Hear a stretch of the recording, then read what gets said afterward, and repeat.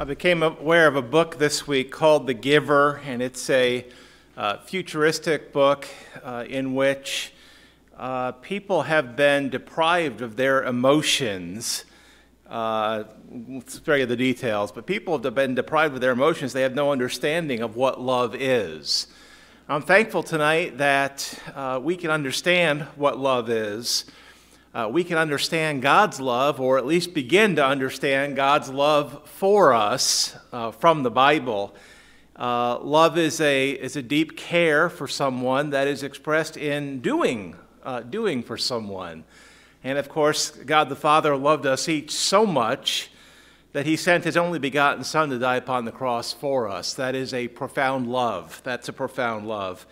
And it does lift us. Lord, thank you tonight for your love. I want to ask you tonight to turn back to 1 Timothy chapter 2.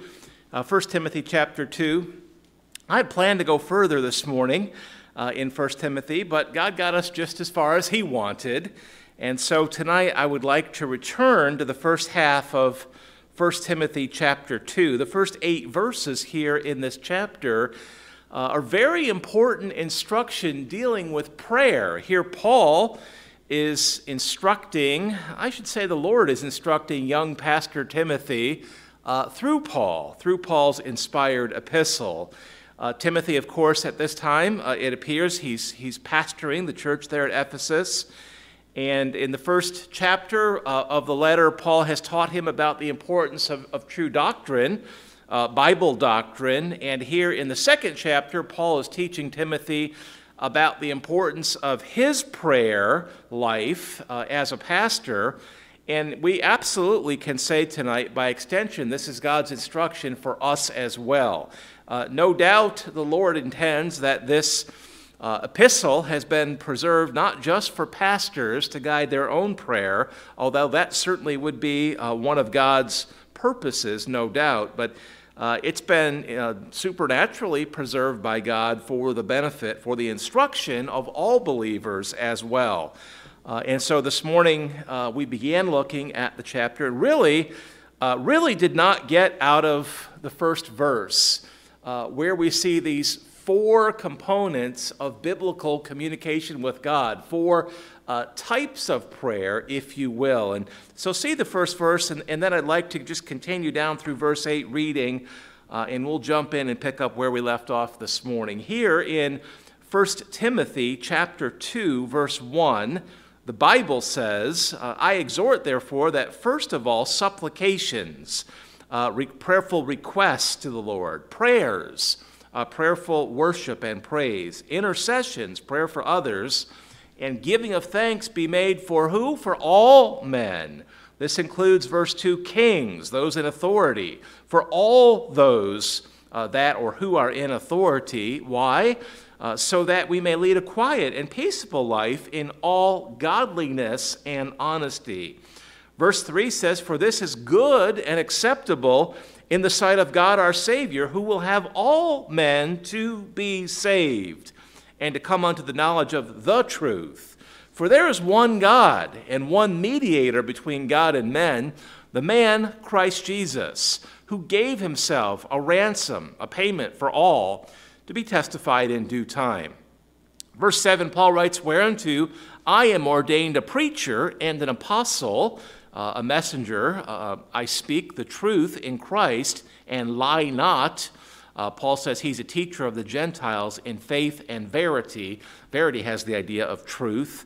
And then verse 8, he concludes this portion dealing with prayer, writing, I will therefore. It's his desire. He says, I exhort, I will therefore, that men pray everywhere, lifting up holy hands without wrath and doubting. Without wrath and doubting. So tonight, things worth praying for, part 2. Let's stop there and do pray. Father, thank you tonight for your words, for all of them. Father, thank you for giving your words through men such as Paul. And Lord, thank you for keeping your promise to supernaturally preserve every word and the individual words as you've promised. Lord, I thank you tonight that we have the wonderful privilege to open up the Bible, to be instructed by it. And Father, tonight I know that messages like this one they're doctrinal, but Lord, we so desperately need true doctrine, as you've showed us in the first chapter. We need a biblical doctrine of prayer.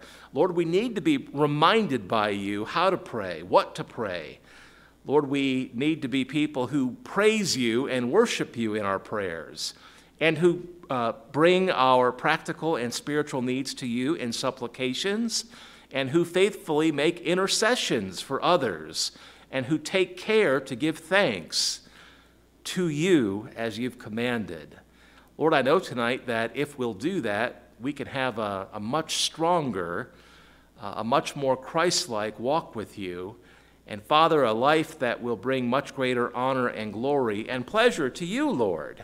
And so, Lord, tonight I pray again that we would avail ourselves of your instruction and commit ourselves to these 4 legs of prayer, these 4 pillars of prayer, 4 components of a biblical prayer life. Father, help us to take this seriously. Help us to take the first step toward making this a habit.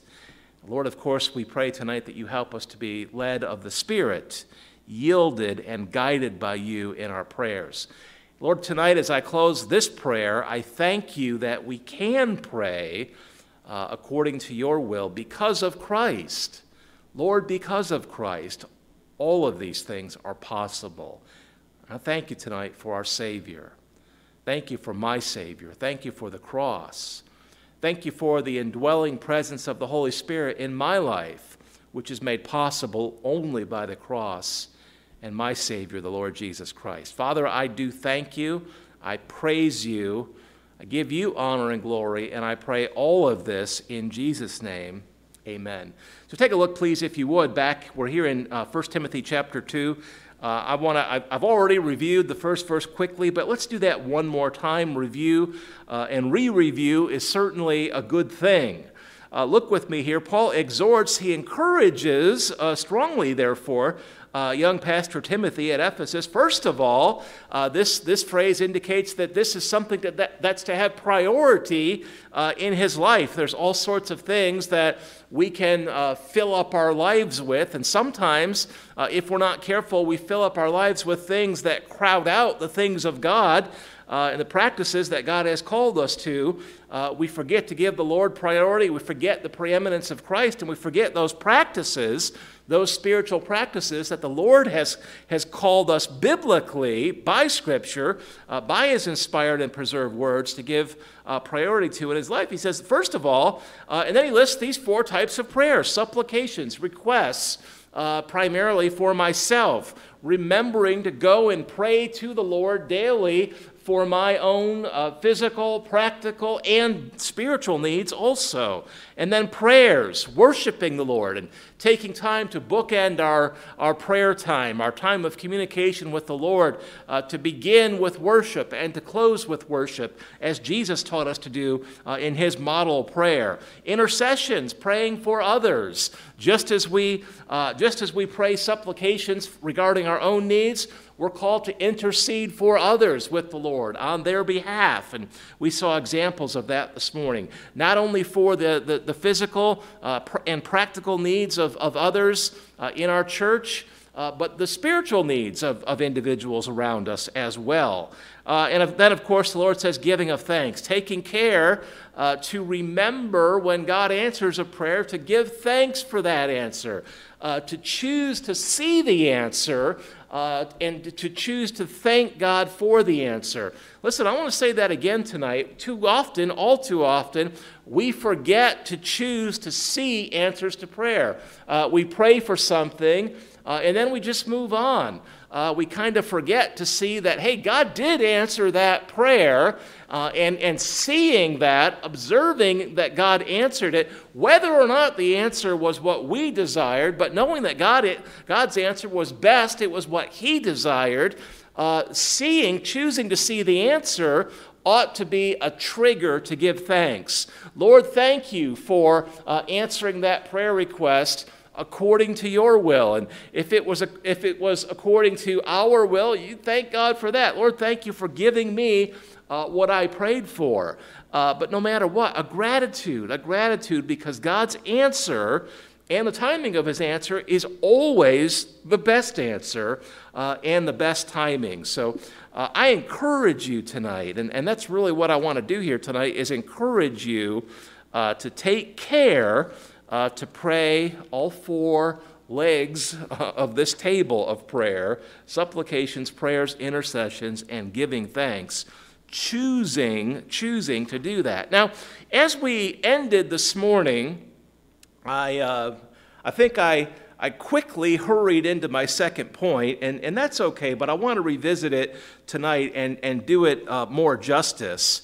And I'm going to call this point 2 because this is the second part of the message that we began today.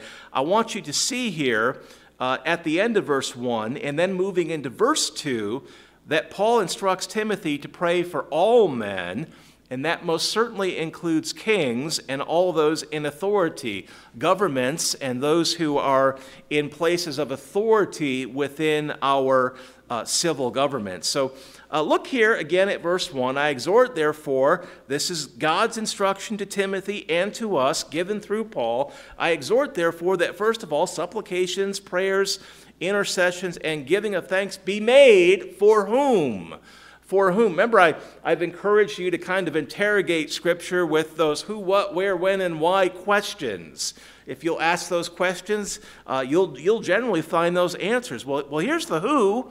For all men, for everyone. It's not just male persons, it's all persons here. Everyone.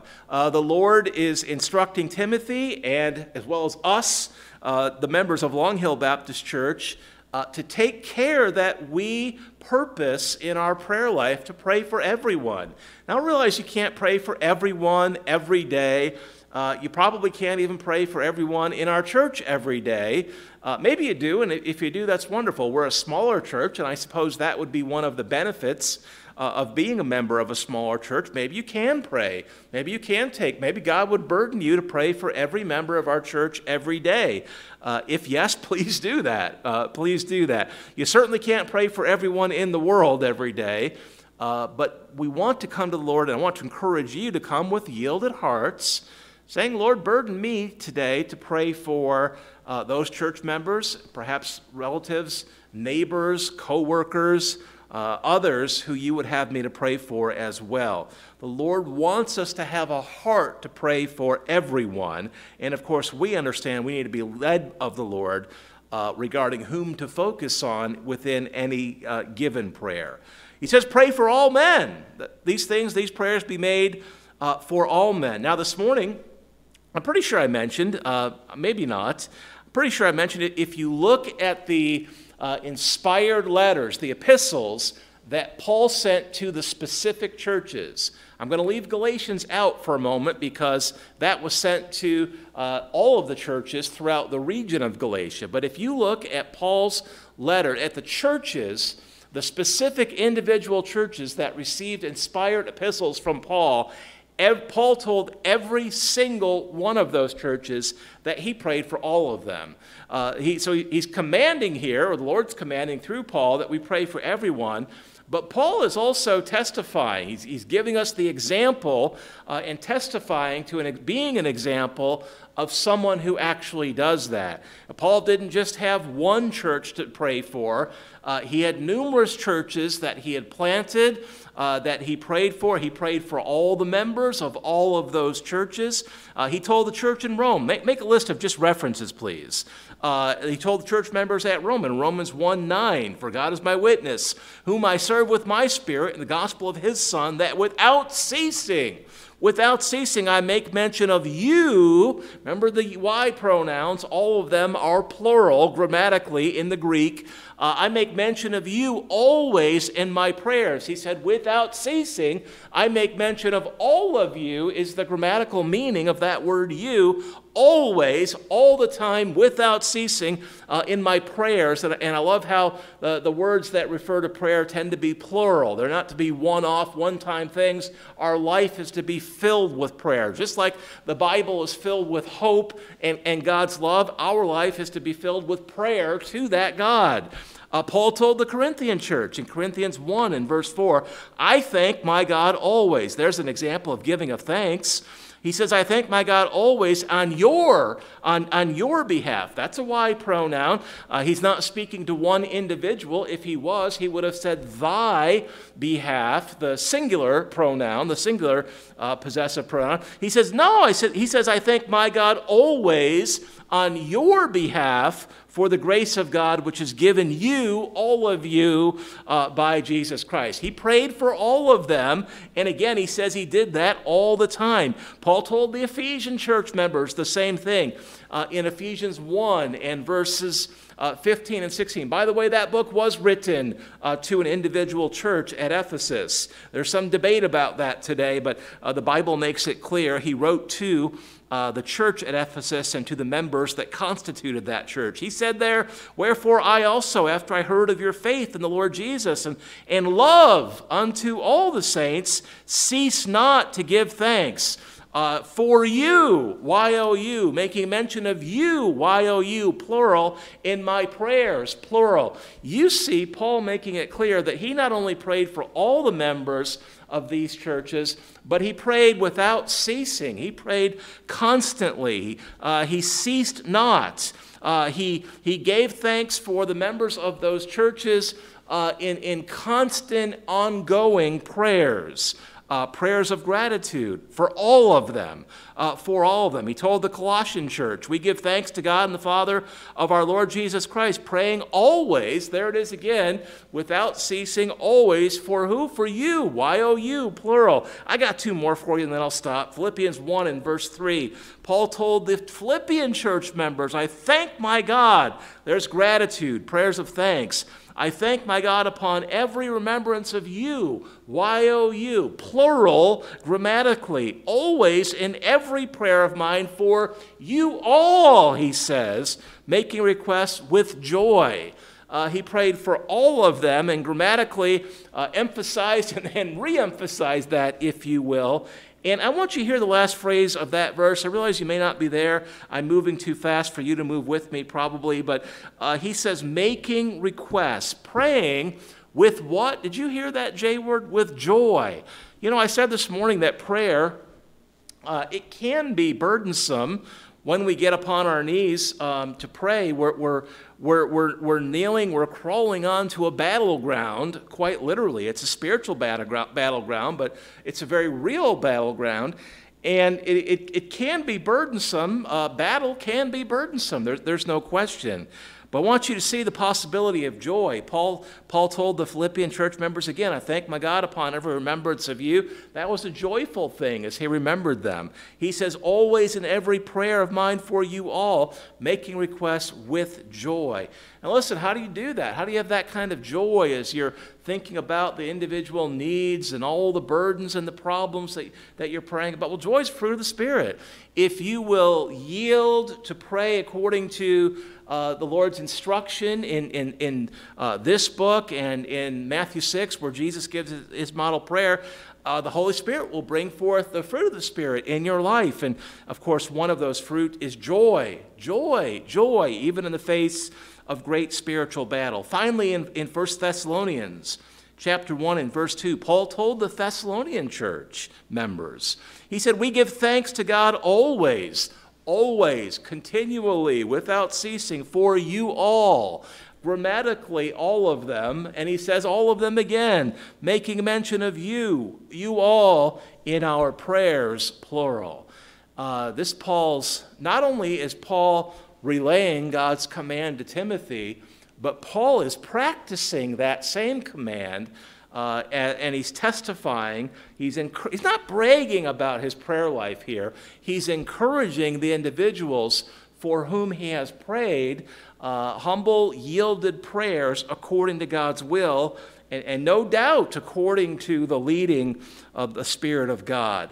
Paul is, if you will, practicing what he's preaching, and that's a good practice. Lord, help us to not just be hearers of your words, but doers of them as well. Now, Paul quickly moves on here, and in verse 2, he makes it clear that the Lord includes in the definition of all men for the purposes of praying specifically includes kings and for all that are in authority, for kings and for all who are in authority. The Lord has a great interest in his churches and the individual members of those churches to be people who will pray for our leaders. Now understand, pastors are spiritual leaders within churches.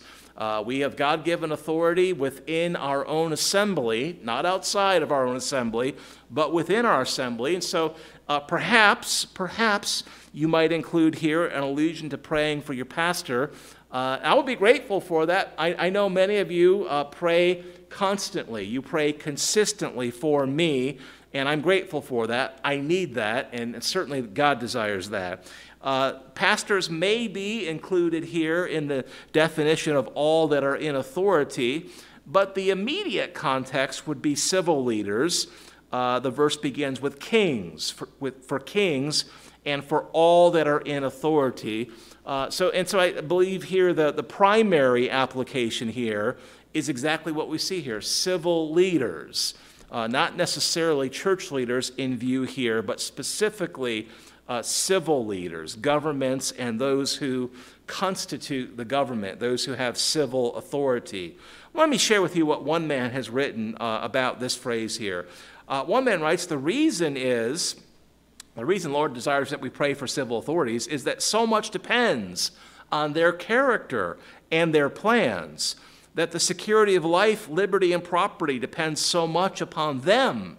God has power to influence their hearts. He holds the hearts of kings in his hands, and to incline them to what is just and equal. And hence we should pray that a divine influence may descend upon them. The salvation of a king is of itself of no more importance than that of a peasant or a slave. God's no respecter of persons, but the welfare of thousands may depend on him, and hence, or therefore, he should be made the special subject of prayer. I think that's a very good definition, a very good comment on why the Lord likely specifically points to kings and all those in authority, and takes a phrase to be sure that we not overlook these individuals. We need to be in the business of continuing to pray for our leaders. Listen, it doesn't say pray for kings and those who are in authority if you agree with them. The fact is, you probably ought to pray more if you don't agree with them. Amen? It doesn't say pray for those leaders, the president and representatives and senators at the state and federal level, the ones that you like, pray for. No, it doesn't say that. It says all men, for kings and all that are in authority. And so we're trying to be mindful in our church, especially on Wednesday nights, to pray for leaders in general. And we're highlighting one or two leaders on our prayer sheet each Wednesday night for a special focus in prayer. That's important. That's important. It's not a political thing. It's a biblical thing. We're not trying to select those out who we may be inclined to agree with more biblically, politically, perhaps than others. We want to be a church that prays for all men, for all kings, for all who are in authority. I want to take just a moment tonight, and I won't belabor this, but I want to remind us of a few doctrines tonight about governmental leaders and those in authority. This is appropriate as we look at the political problems that our nation faces today, as we consider an upcoming election as well. Please do be praying for the election, by the way. That's critically important. It's biblically important, not a political statement. I want to remind you tonight of a few things. Number one, the Bible teaches that specific individual leaders are ordained of God. That's Romans 13 and verse 1. The Bible makes it abundantly clear that the Lord chooses individuals to serve in specific places within civil governments. None of that is outside of God's control. All of that is within God's control. Each and every individual leader is ordained of God. That means by God, according to Romans 13 and verse 1. Now, you may look at that and say, boy, God, I don't know about your choices. Hopefully you would not question God. You understand that God has a purpose for every move that he makes. He does not operate randomly. He is a God of volition, of will, and purpose. And so you can be certain tonight that if God allows a civil leader with whom you do not agree politically, and by the way, do allow your understanding of Scripture to influence your political positions, that just makes good sense. That just makes good sense. I think there's too many Christians out there who've decided that their political philosophy and their biblical philosophy, their spiritual life and their political opinions can be completely divorced from each other. Well, that just doesn't make sense at all. The Bible, which represents God's will, should influence every sphere of our lives, our home life, our work life, our church life, our life in the community, and most certainly the political positions that we take. In any event, the Bible is clear that the Lord ordains of God. God ordains individual leaders. Daniel 14 and verse 7 says the Lord gives rule to whomsoever he will. And 1 Peter 2 and verse 14 says that rulers are sent by him. So the Bible says our leaders are ordained of God. He gives rule to whomsoever he will, and our rulers are sent by him. Again, you may not understand some of those choices, if you will, but God has great purpose. His purpose for civil government most certainly includes protection and care for his people. Romans 13 and verse 3, the Bible says, rulers are not a terror to good works, but to the evil. God has ordained government in large part to protect from evildoers, lawbreakers, if you will. And so it's very reasonable tonight for God's people to obey the Lord's command that we not only pray for leaders, but to submit to the civil authorities as the Bible commands. Hear a verse, please. Hear this verse. Write down 1 Peter 2 and verse 13. Please write down that reference. 1 Peter 2 and verse 13, here's a command from the Lord given to us through Peter. There, the Lord commands, submit yourselves to every ordinance of man, for the Lord's sake, whether it be to the king as supreme, or unto governors, as unto them that are sent by him for the punishment of evildoers. That's the primary purpose of government, to maintain law and orderliness, and for the praise of them that do well. That's a related purpose, sort of the other side of the coin. We are called to be people who, may I say this, are not rioting in the streets against God-ordained authorities, but rather submitting to those authorities and praying for those authorities. Well, yes, Pastor, but what if the authorities are attempting to compel God's people to be ungodly? Well, that's the limit. That's the line that the Bible crosses. The Lord does not say, follow civil leaders into some terrible sin. No, we're called biblically to obey the civil authorities right up to that point, as I've said so often, right up to that point at which they would attempt to compel us to disobey the Lord. We see that in Acts 5 and verse 29, where the Bible says we ought to obey God rather than men. Yes, obey the civil authorities that God has ordained, those whom he's sent, those who reflect his will. But we should take care to recognize where the line is, I want to add tonight one thing, and this is terribly important. It's terribly important. We as believers, as biblicists, people of God's Word, we have to take care to make sure that not only our prayer life and our hearts reflect God's will about how we relate to civil authorities, but also that our actions, all of our actions regarding civil authorities, reflect the will of God. Listen, please. According to 2 Timothy 2 and verse 10, it is a mark of fleshly, carnal individuals to despise government and speak evil of dignities. The Bible says there, even the angels refrain from railing against powers. And I believe that's a reference both to human authorities and to spiritual powers or demons, perhaps. The Bible makes it very clear that rather than railing against, speaking against, may I say, railing against leaders on Facebook would be included as a modern application of this verse. We are called to refrain from that.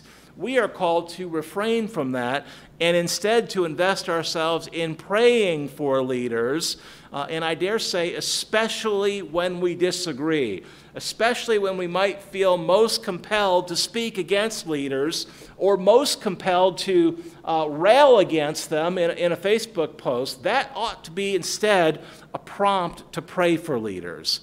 Now, I'm not saying that it's always wrong to express a concern about a leader. Understand that, please.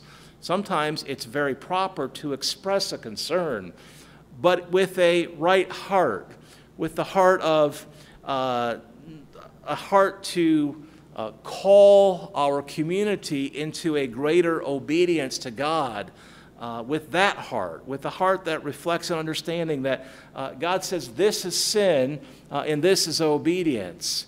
And where there's a chasm in a leader's behavior between what is right and what he or she practices, it's not wrong to identify that, but with the right heart, not railing against, but expressing concern in a respectful manner and prayerfully, taking care to pray instead of railing against those authorities that God has ordained.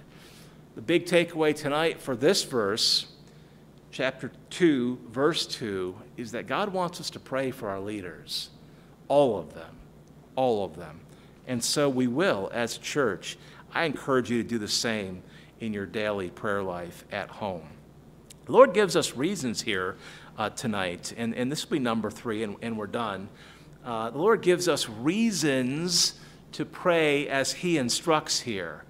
Don't you appreciate that? God says to do something, and he clarifies, includes these people over here. And I love when God gives us the reason, when he gives us a window into his purposes for that which he has commanded. Don't you appreciate that?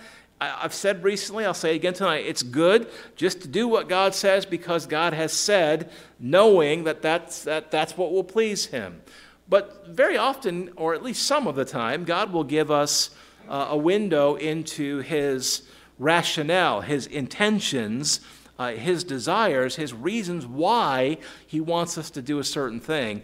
And we see at least two reasons tonight that we should pray for all men, including our leaders. In verse 2, it says, for kings and for all that are in authority, that, remember, whenever you see that, or when it's used like this at least, you may read it as so that. And here's the so that. Here's the why, if you will. So that what? Read the verse with me, please. So that we may lead a quiet and peaceful life in all godliness and honesty. Listen, the Lord wants us to pray for governments and governmental leaders in part, so that believers may lead a quiet and peaceable life in all godliness and honesty.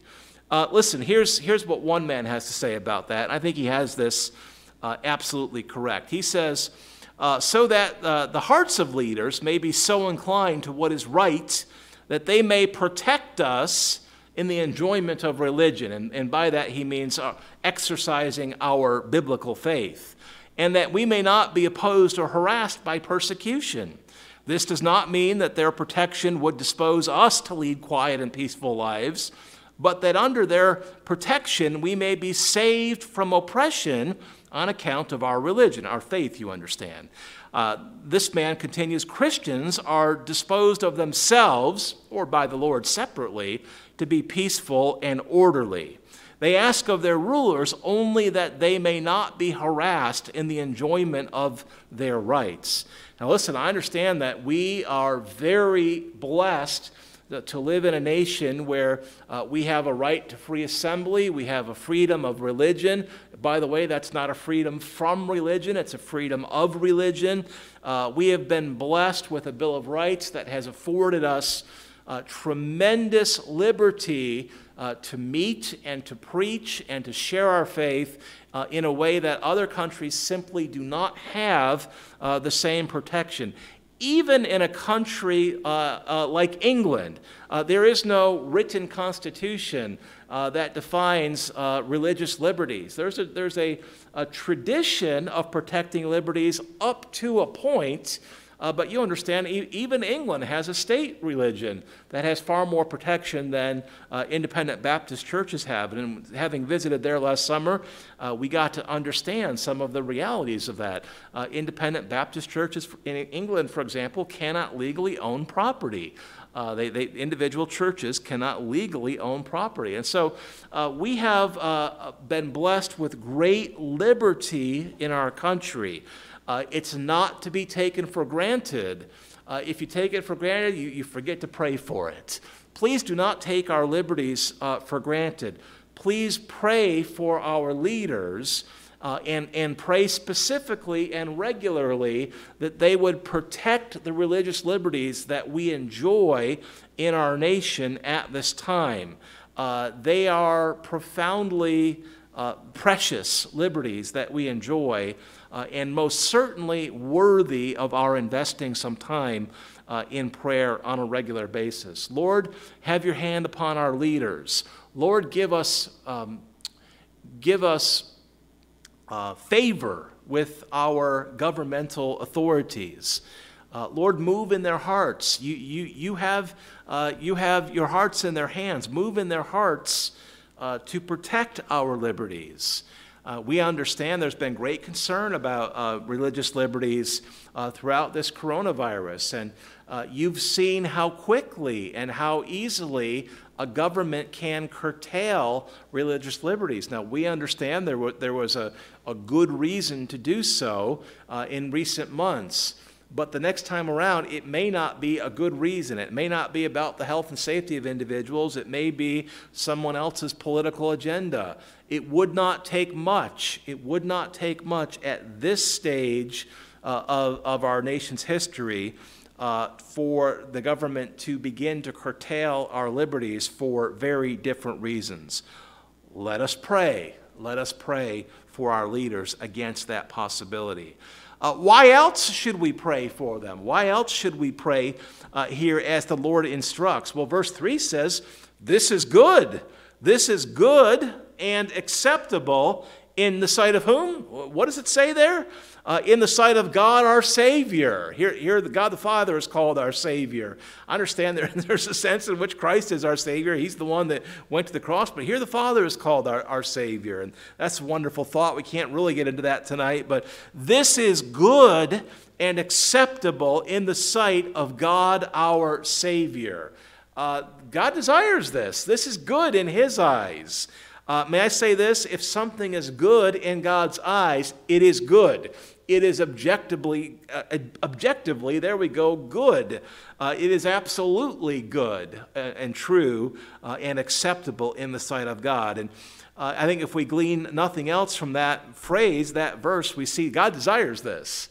It's good and God desires it, and so we need to take care to take up these verses and incorporate prayer for leaders into our regular prayer life.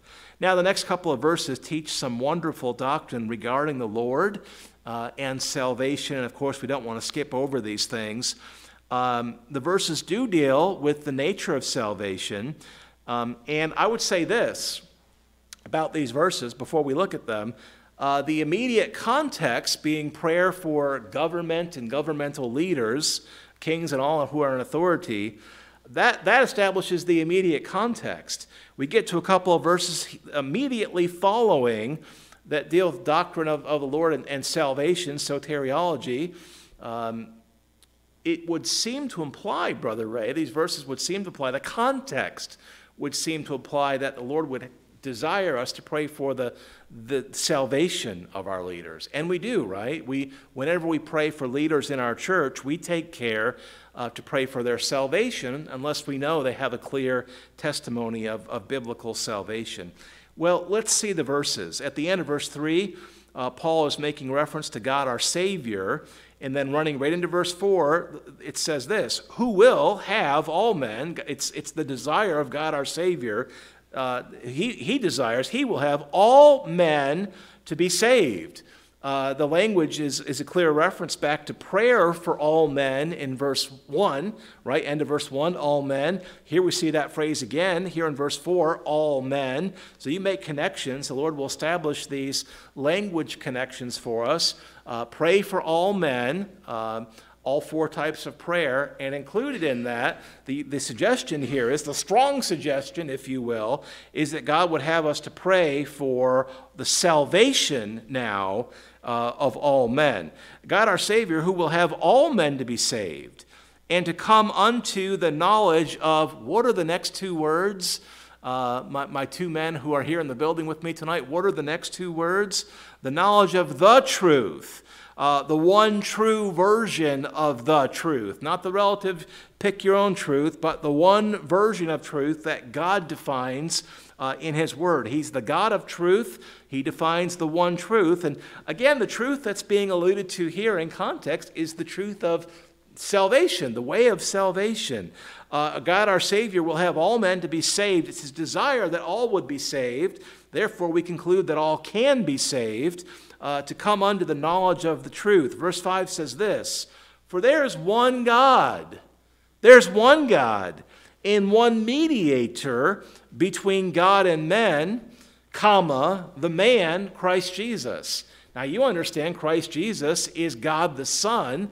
He came as a man. That's what this verse is alluding to here. He came as a man. And remember, when he came as a man, he was no less God. He came as 100% God, 100% man. In Bible college, they call that the hypostatic union of Christ. Yes, the Lord chose to set aside exercising some of his attributes when he came as a man.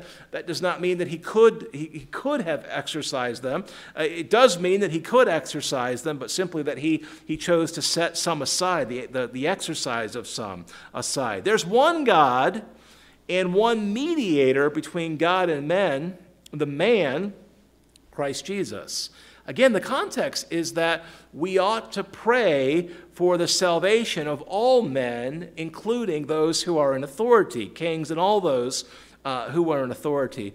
I want to just look at a couple of the phrases here. Verse 5 says, for there's one God. One God. I've been working on a project at home, and in the course of studying for this project, I read an article in which a man did a study of all the idols that you see in Scripture. And he counted and named from Scripture at least 38 different idols that are worshipped in Scripture. At least 38 different idols that are worshipped throughout the Bible. May I say this? The worship of many idols in Scripture does not change the fact that there is only one God. There is only one true God. There is only one God in the sense of one God who is a genuine God, a true God. The Bible makes it clear over and over again. There's no other God. There is no other God except the one God who is the Lord. I understand He somehow exists as in a triune manner, God the Father, God the Son, God the Holy Spirit, three distinct individuals who somehow constitute one God. I don't understand that, but I accept it because the Bible teaches that.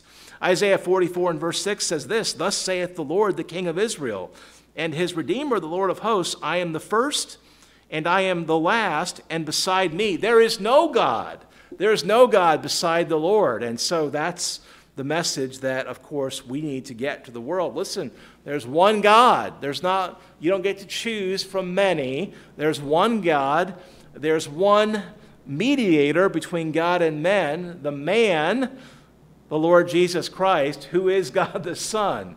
There's one way of salvation, repentance and faith in the Lord Jesus Christ, who is the way, not a way, the way and the truth, not a truth, and the life. There's no other way to have eternal life except by turning to Christ and placing your faith in what he did upon the cross. Now listen, I want you to stop and consider for a moment the fact that the Lord makes reference to this one God idea. It's hopefully a very basic thing for believers in our church to bear in mind that there's one God. Many false gods who are falsely worshipped in Scripture, at least 38, as I've said. We're to refrain from any kind of idolatry, worshiping anything else other than God. We've said many times that that would include making idols of ourselves.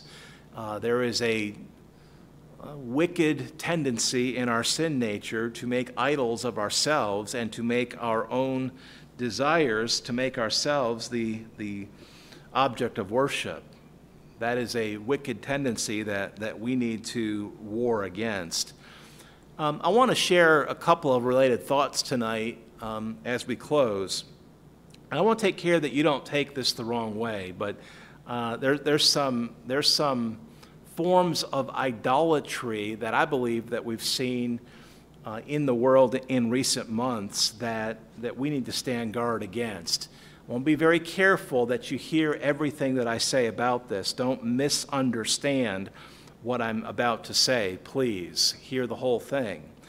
I believe that in the last several months, as we've seen coronavirus come and begin to trail off and now coming back, at least in some parts of the country, we've seen many people give in to the temptation to make health and wellness an idol.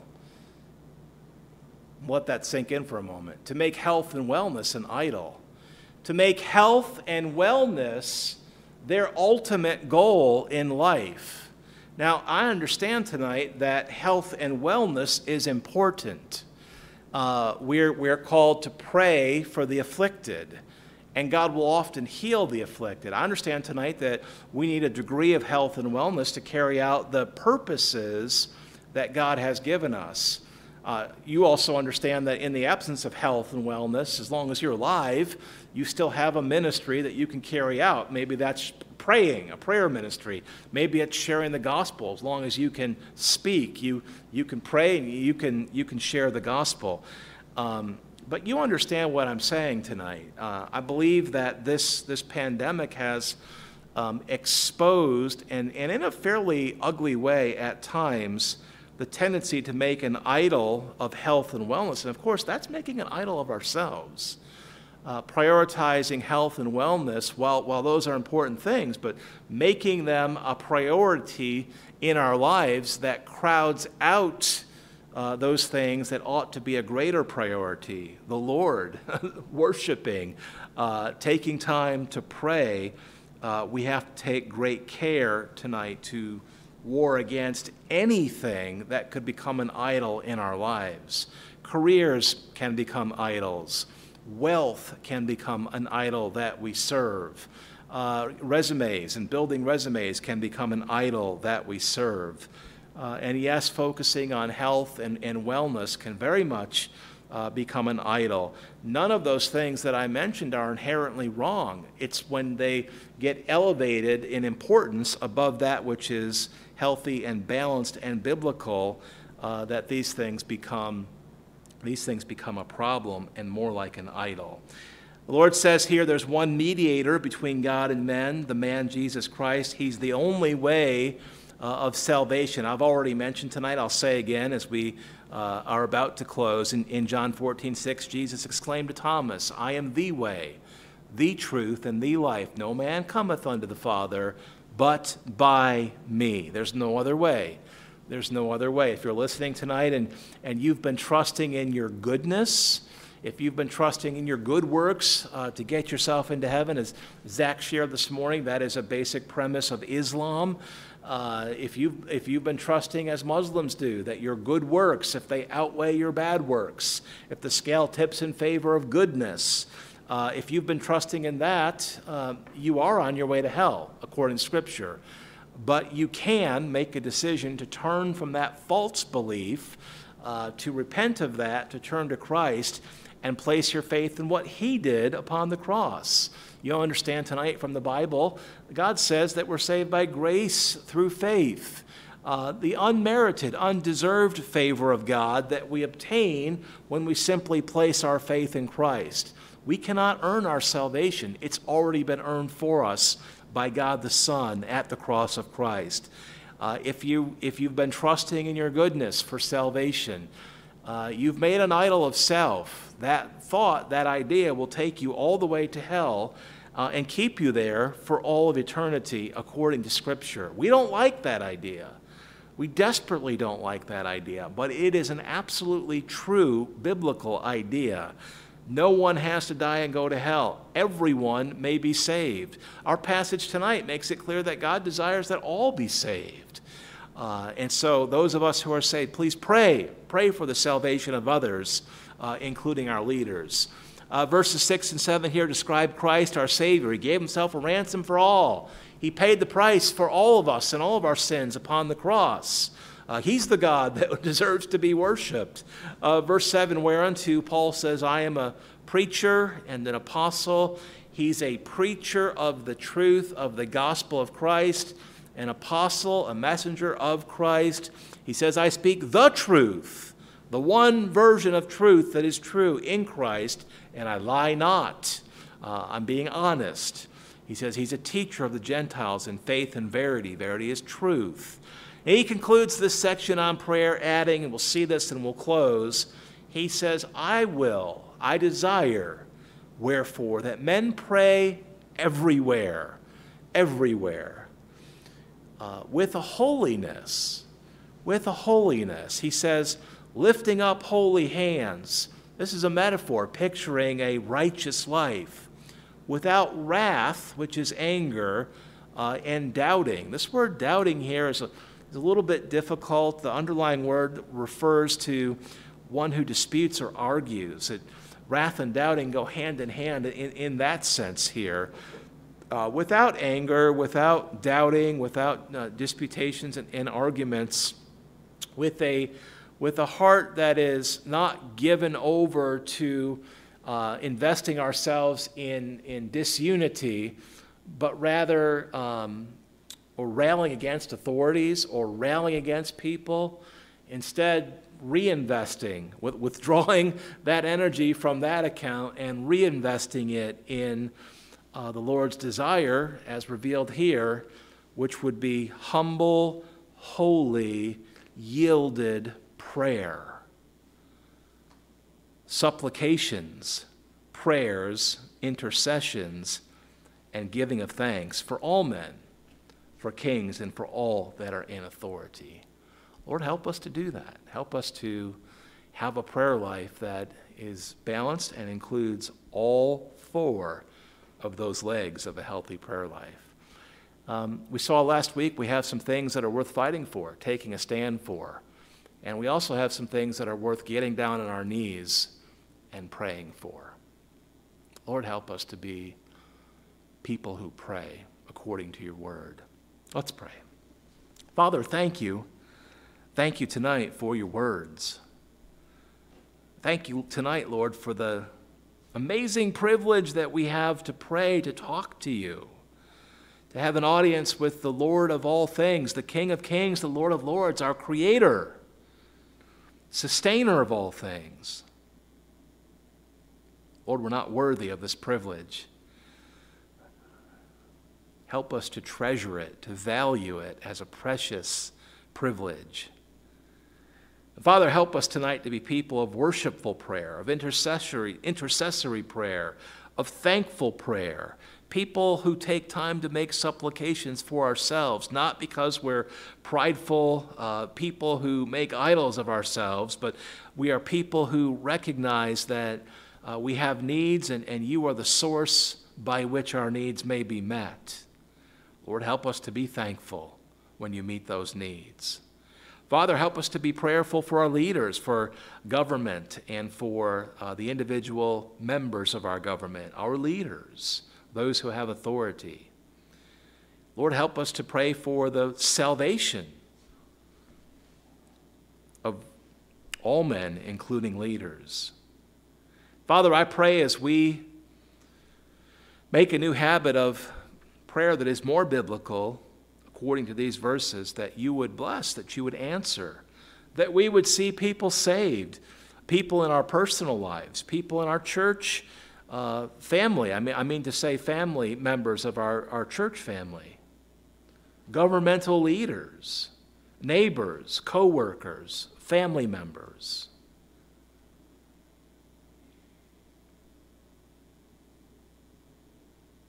Lord, teach us to be thankful and to take care to thank you for answering our prayers. Lord, I thank you tonight for my salvation. I thank you for the salvation of my wife and my son. I pray for them, and I thank you for the salvation of each member of our church. I pray for them. Lord, I'm grateful. Father, I love you tonight. Thank you so much for your words and the privilege to preach them. I pray that the Holy Spirit would help us to retain that which we've heard, and Lord, that you'd give us grace to walk in, to apply, to live those things that you've shown us tonight. Lord, I love you. I thank you. I pray all of this in Jesus' name. Amen.